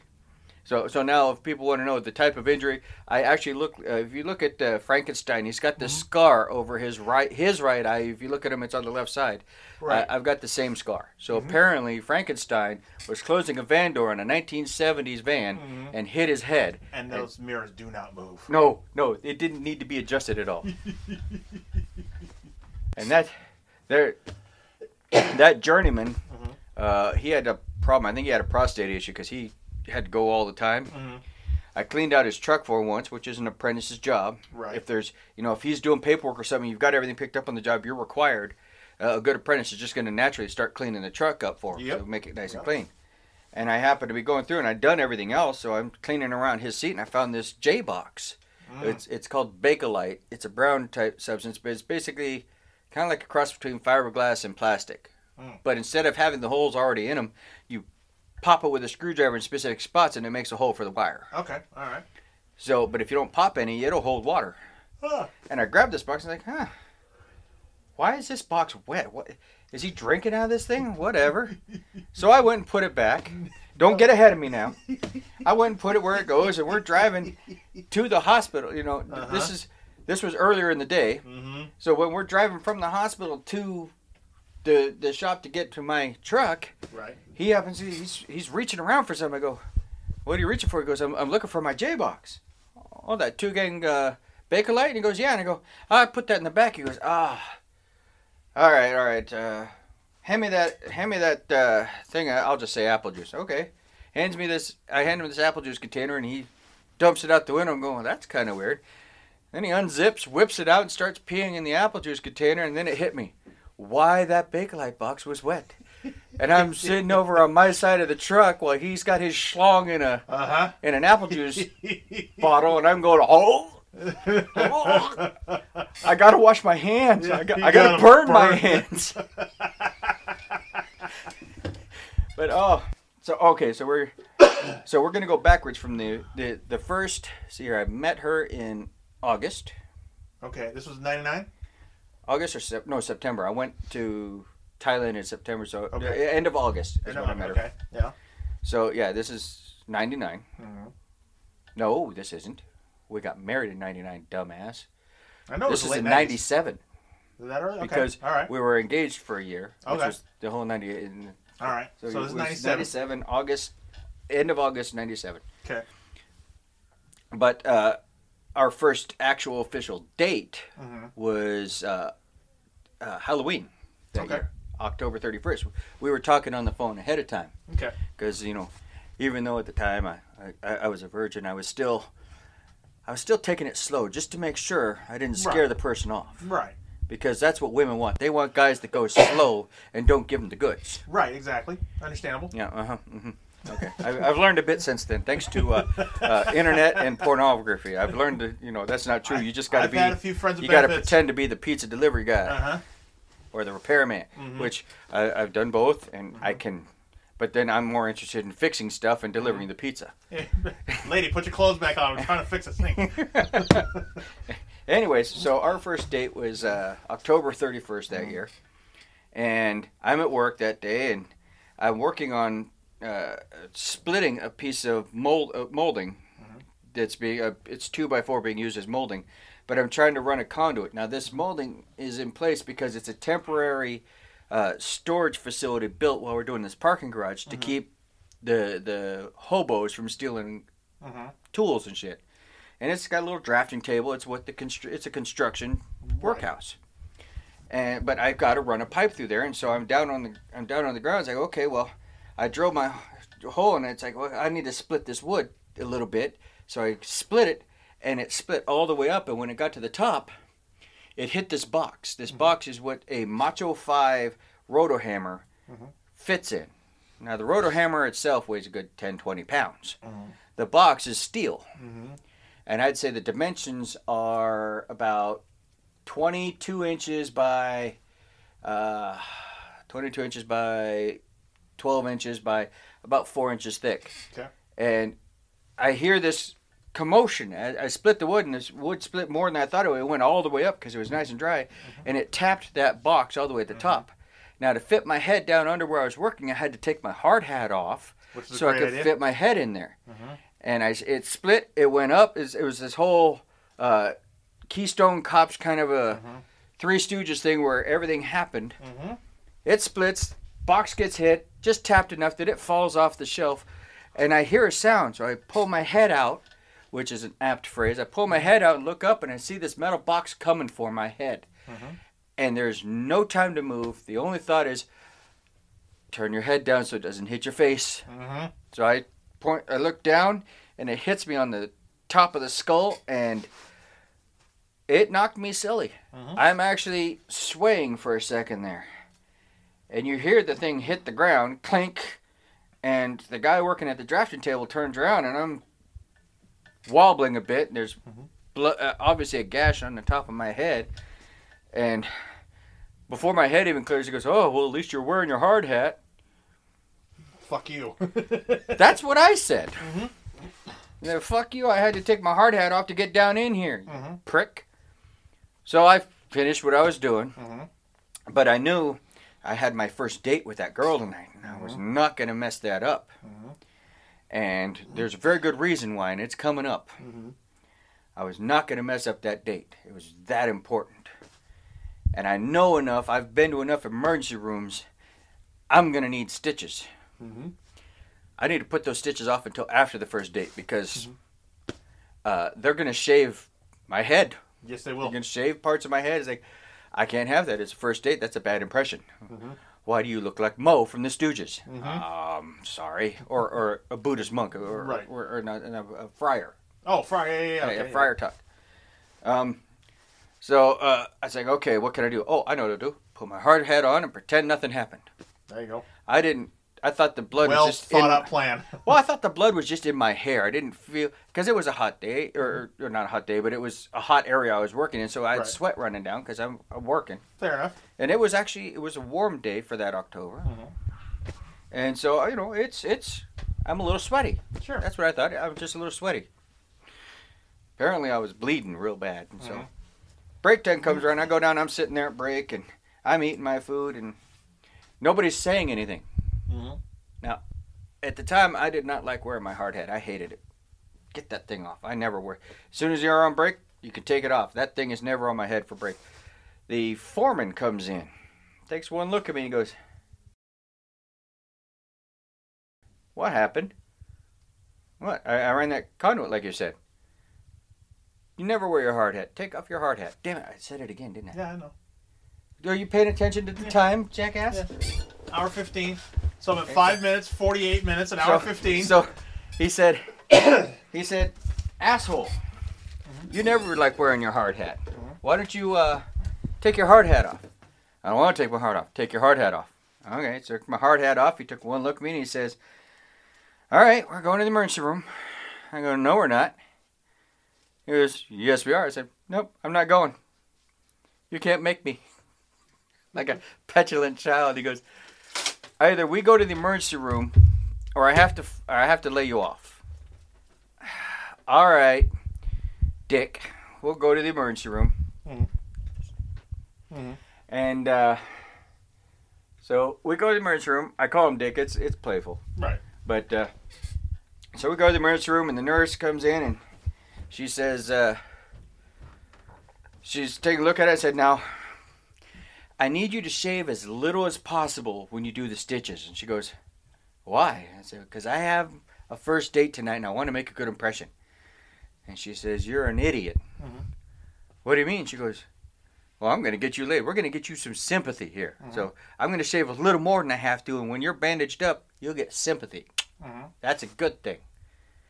Don't sound good to me, but all right. Yep. You're in charge. So they do that, and I go on the date, and of course, it's at her church, and we have a great time, and then that's that, and that was a Friday, I believe. It was a Friday night. So Monday or Saturday, Sunday, Monday I go to work, and I'm always, you've seen it. I when I've got a task at work, I don't think about anything but work. It's one of the things I'm known for. I don't daydream or anything. I think about work. Apparently, when you're in love with someone, you can get distracted, which is irritating as hell. So Monday, I'm working, running concrete anchors into these fixtures with a hammer, and managed to cut my wrist open. I go downstairs, head hanging down, blood dripping, a blood trail leading all the way to the break room. Dick sees me and goes, "Damn it, asshole." Which, once again, works. That's a perfect name right there. Goes, "Okay." Takes the tools out of his work. "Let's go." We go to the same emergency room. And so as I'm getting stitched up, no, it was Monday, it was Tuesday. So as I'm getting stitched up, it's Tuesday. So I got stitched up Friday. Now I'm getting stitches in my hand Tuesday. Now the person they're having do the stitches in my hand, he's a new type doctor, one of those residents who doesn't sleep much, and he just graduated recently. Right. I'm sitting there, and he's washing it up, and I didn't notice that someone had walked in behind me and was standing behind me. I'm sitting there with my wrist out, waiting for him to stitch it, and he goes, "Now, how do you suture this?" And I said, "Oh, you just take and you run it down through here, you come back, you run around here 3 times, you run it back through here, you pull tight, and then you cut it there, and then you do the same thing again and again till it's sutured up and you got it nice and closed up again." And then he says, "Is that right?" And I thought he was still talking to me. I said, "Well, why do you ask if you don't if you're going to question me?" Yeah. And I hear this voice behind me. He goes, "Yep, that's correct. This man is also accident prone." And this young doctor goes, "Well, how do you know he's accident prone?" He said, "Well, the first clue is he's able to tell you how to suture, and he's obviously not a doctor." And he's not a doctor. He's like, "Oh." He goes, "And secondly, the stitches in his scalp are ready to come out." He goes, "When did you have these done? A week ago?" I was like, "About 4 days." And he goes, "You heal pretty fast." "I kind of have to, don't I, Doc?" Especially if you're accident prone. Well, and then I had the next day after that, so that would be Wednesday, the third day of the week. So Right. the fourth day after my head injury, I've got stitches in my wrist. Well, I'm holding a piece of conduit up, and I reach back for the tape measure, and all of a sudden, apparently my hand's not that strong anymore, and the conduit starts to go down at an angle, and I thought, nope, you're not, I'm a strong guy. I put all my strength in that, you're not moving. Well, most of my hand agreed with that, and it didn't move a bit. The thumb, however, was calling for backup, but it wasn't coming. I tore the ligaments in the thumb. So in 4 working days, I had stitches, and torn ligaments. And the safety officer at work, while I'm at the shop filling out the paperwork for injury number 3, Right. that required an additional emergency room visit, says to me, nice lady, she says, all right, here's the deal. If you get injured one more time, just one more time this year, I'm going to shoot you myself. And it's funny, she stuck up for me. Her and my foreman stuck up for me because they apparently had a company-wide meeting about whether or not to keep this dumbass apprentice.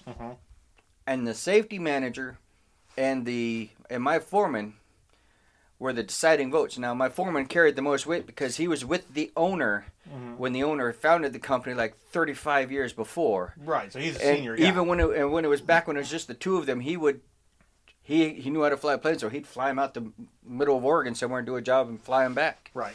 He said, no, he's a good kid. He's a good hard worker. He knows his stuff. He had a rough spot.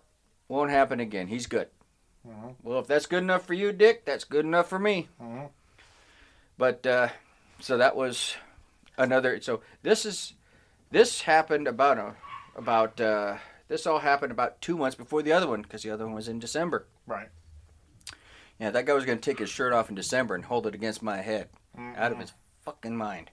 Okay, now we get back to when I met the girl, and actually now my wife. This is where everyone sends condolences. But leading up to meeting her, I consider myself a Christian.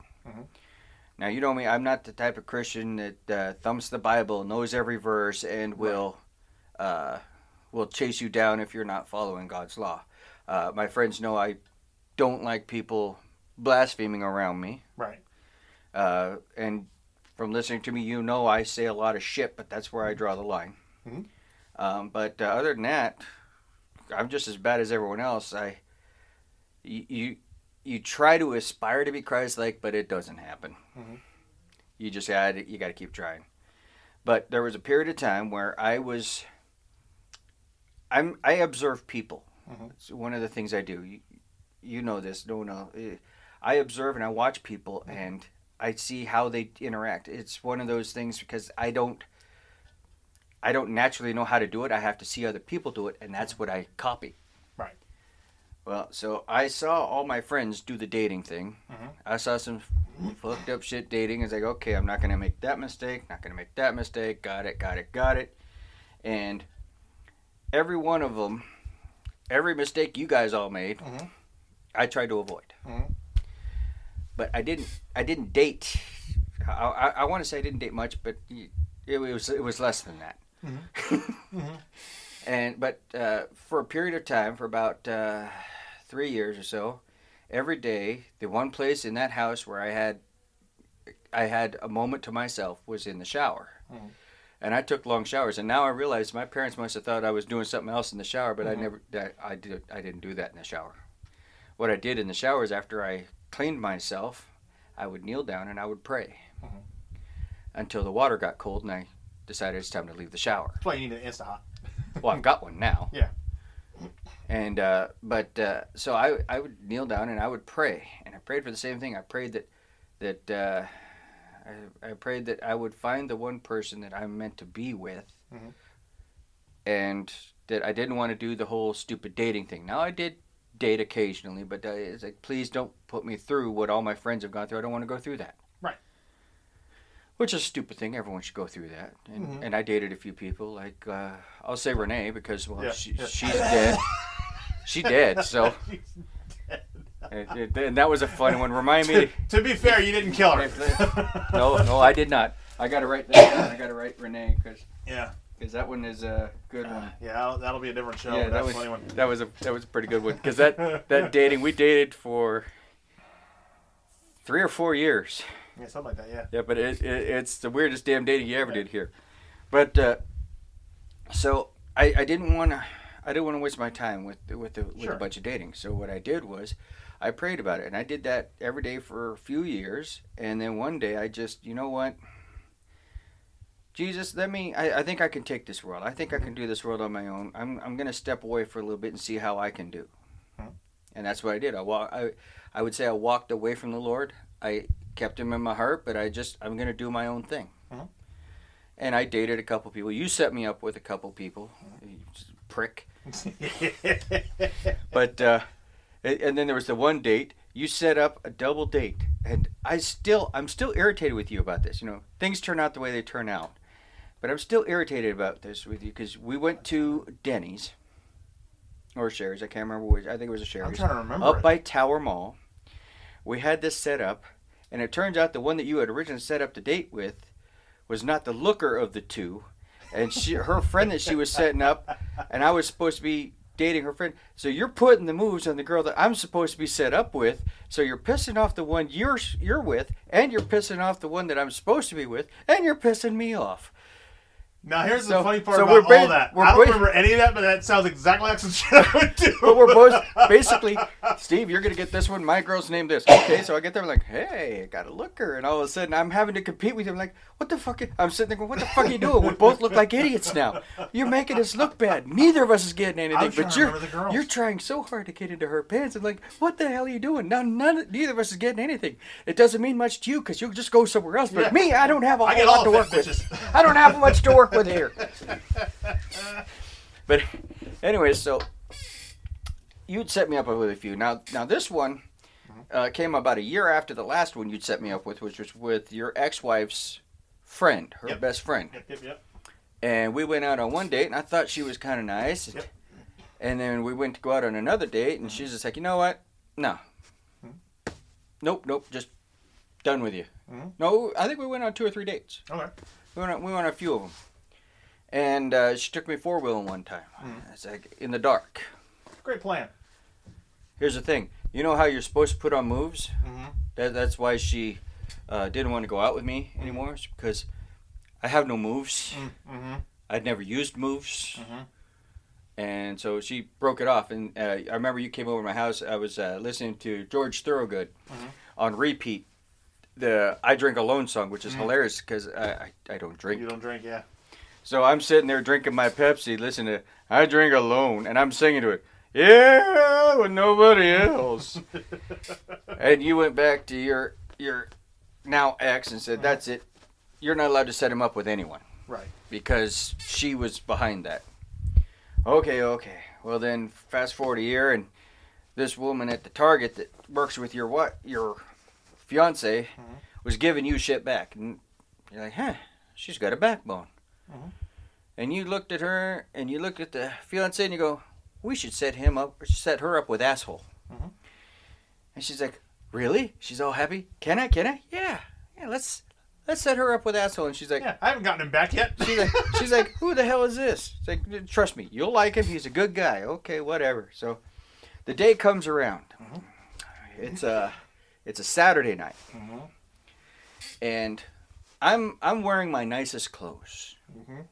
I'm wearing pants with Levi's with no holes in the knees. I'm wearing one of my fancy dress T-shirts. I'm wearing my nicest jacket with a crocheted Yosemite Sam character on the back. It's a denim jacket. It's my nicest jacket. And I look good. I was wearing deodorant and everything. I was looking good. And we go walking into this Target, and as soon as we walk in, we hear the words, oh my God, does anyone know CPR? I was an electrical apprentice at the time. Part of the electrical apprenticeship is they require every apprentice to know CPR because you never know when you're going to have to use it. And I was like, shit, because I'm wearing all my nicest clothes. We go up there, and there's already a crowd there. Nobody knows CPR. It's like, okay. I said, okay, you call 911 because there was someone with a cell phone. It's like, okay, you call 911. And then I saw someone else that said, "You." I said, I need a cloth or something. Now, we are standing 5 feet from an entire rack of brand new clothes. And Billy here takes his shirt off and hands it to me. So we used that. My Weird Al concert shirt, which pisses me off to this day. Well, you're the dumbass. I need a cloth. It's right over there. I'll give you this one. I'm thinking I'm going to take care of this man who is having trouble. So I take that cloth and I said, now you're going to hold this to the back of this man's head. And your entire job in the world is to make sure nobody moves his head. Not me, not anybody. Because he might have a spinal injury. He's bleeding out. There's a puddle under his head by the time I got there. It's like, you're going to hold this here. Now, what had happened was this 86-year-old man had a stroke. On the way to falling to the ground, he hit his head on the jewelry counter and then on the ground. Oh, yeah. So, and he's laying there when I get there. So, and I start checking for other injuries because I got someone. Okay, they're holding the compress. 911's called. I start checking. I check. He's got a pulse. He's breathing. It's obvious. Okay, so I start checking him for other injuries, and someone says, "You gotta do CPR," and I pointed at him and said, "I ain't doing shit until he's dead." So I start checking for other injuries, and I'm done checking. It's like, okay, and then all of a sudden, just as I finish checking, you hear the death rattle. I remember that too. Damn it! It clear as day. I said, somebody get me a mirror. So they got a mirror off the jewelry counter. I held it. You had no breath, no pulse. Damn it! So I put you starting with chest compressions. I was going to take over when you got tired, but you were like a dynamo. You didn't slow down at all. And so you're doing the chest compressions. I showed you how to hold the hands and where to put them. Yep. You're doing chest compressions, and I'm doing the rescue breaths. And we're doing that. I said, does anyone have a CPR micro shield? Some lady had one in her purse. Quote, quote, she doesn't know CPR, but she had a micro shield. So I took that, and I used that, and I'm doing the mouth-to-mouth. You're doing the chest compressions. We've got a crowd of about 15 to 20 people around us. All of a sudden, the paramedics showed up with their gear. And they showed up, and I saw my between breaths. I said, do you need us to move out of your way? And they said, let us get set up first. I said, okay. So we're still going, and all of a sudden they said, okay, we want in there. As soon as they said that phrase, in tandem, we're standing behind them like synchronized rodeo stars. We're both right behind them, hands in the air, like done. And at this point, the entire crowd not only doesn't move back to give them more room, they actually move in and lean forward.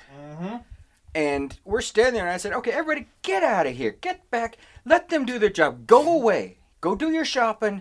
They're doing their thing. Get the hell out of here. Yep. So I shoot everyone away as soon as everybody was pretty much gone. We're like, okay. And you said, I'm going to go let the ladies know we're here because we were going to go out on a double date that night. It was a blind date for me and my future wife.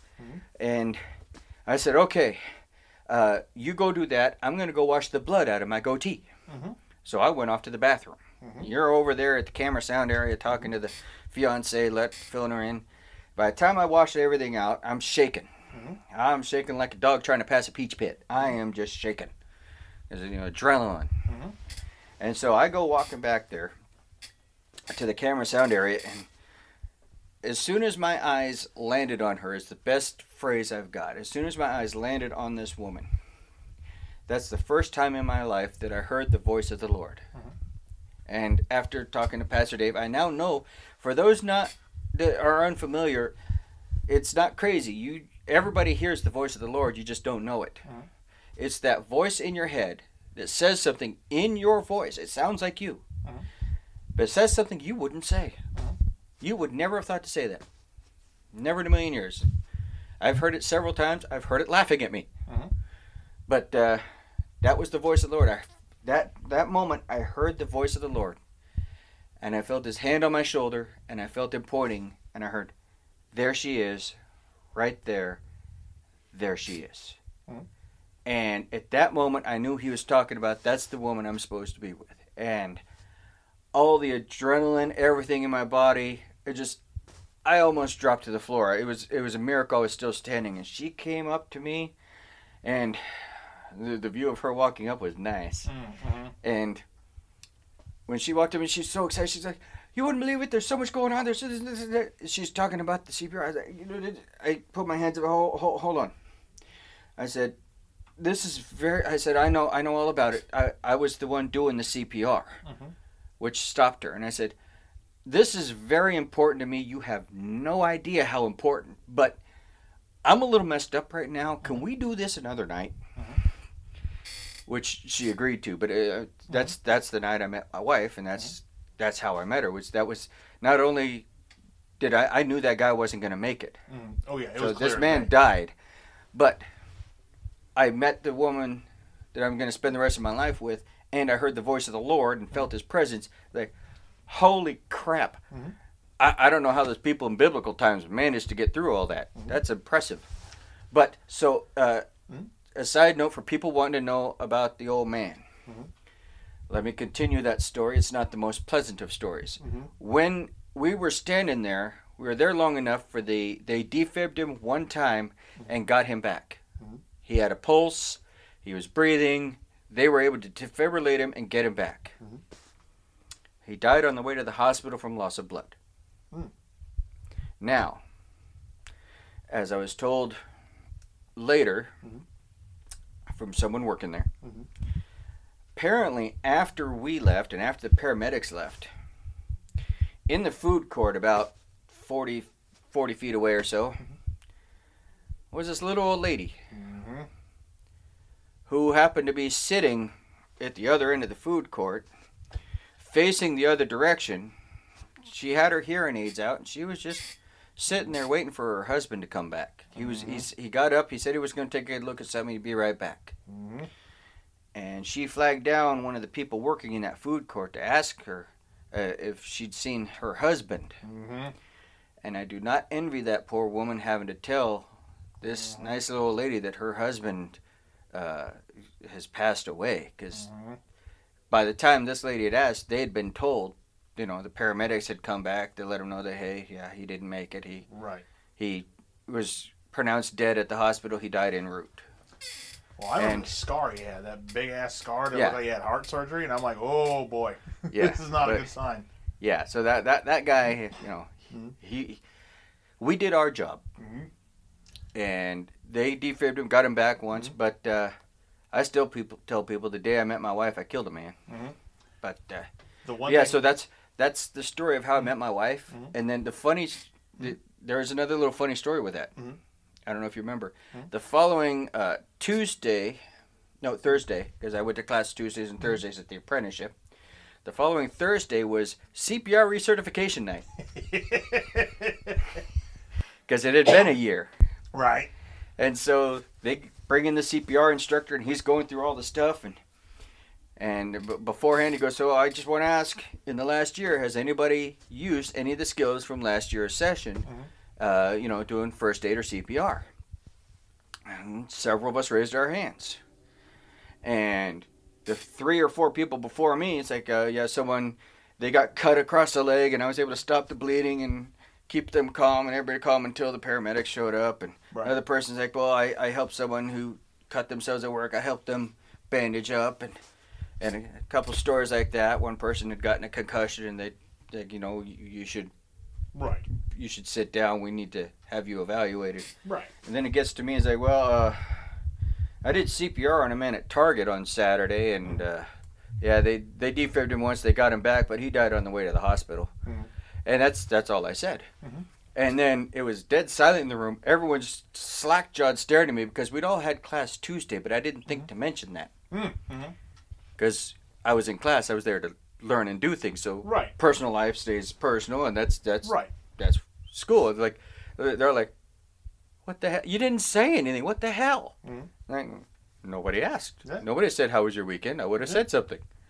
So that was funny. And so after that, now the CPR instructor doesn't usually get that response. And says, okay. And so they go to the other people, and everyone else like, it went from being, I did this, to, yeah, all I did was this. Like the 3 or 4 people after that, before the instructor says, okay, I want to stop everyone. Each one of you is saying now that all I did was this. Granted, he did a whole lot. But what you did was important too. If you weren't there, it could have been a lot worse. And then I piped up, plus your guy lived. For me, I'll put a bow on that whole story. So when you were washing up, I went back to go talk to the girls, and found my fiance at the time, and your lady was not around, and I walk in, and because there was blood everywhere, I had blood on me too. Yep. And you didn't have your shirt. But I didn't have a shirt on. Yeah. So I walk back there. It looked like you got in a fight. She sees me covered in blood with no shirt on, but knowing me, her first question is, whose blood is that?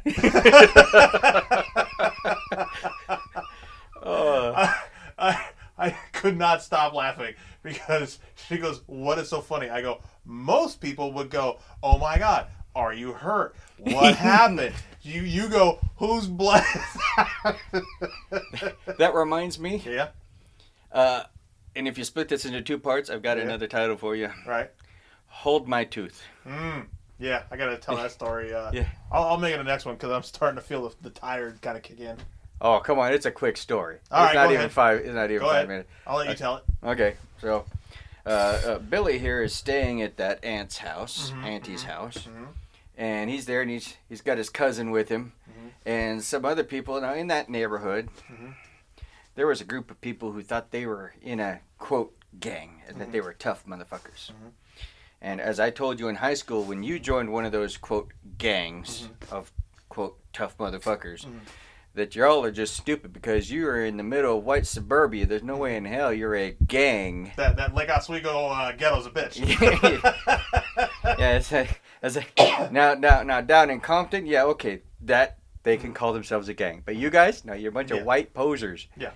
And I'm not white posers. And so there's a couple of them messing around with you. Now, you weren't in high school anymore. You'd moved back down from up north. You'd finished that school. And you're staying at the auntie's house, and they're trying to start some shit. They're just talking shit in the front yard. Finally, you're like, you know what? That's it.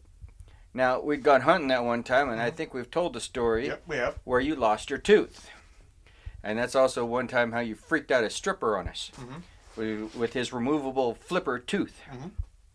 And he's standing there, and these kids, they're ready to throw down. They're ready to go. They're ready to go.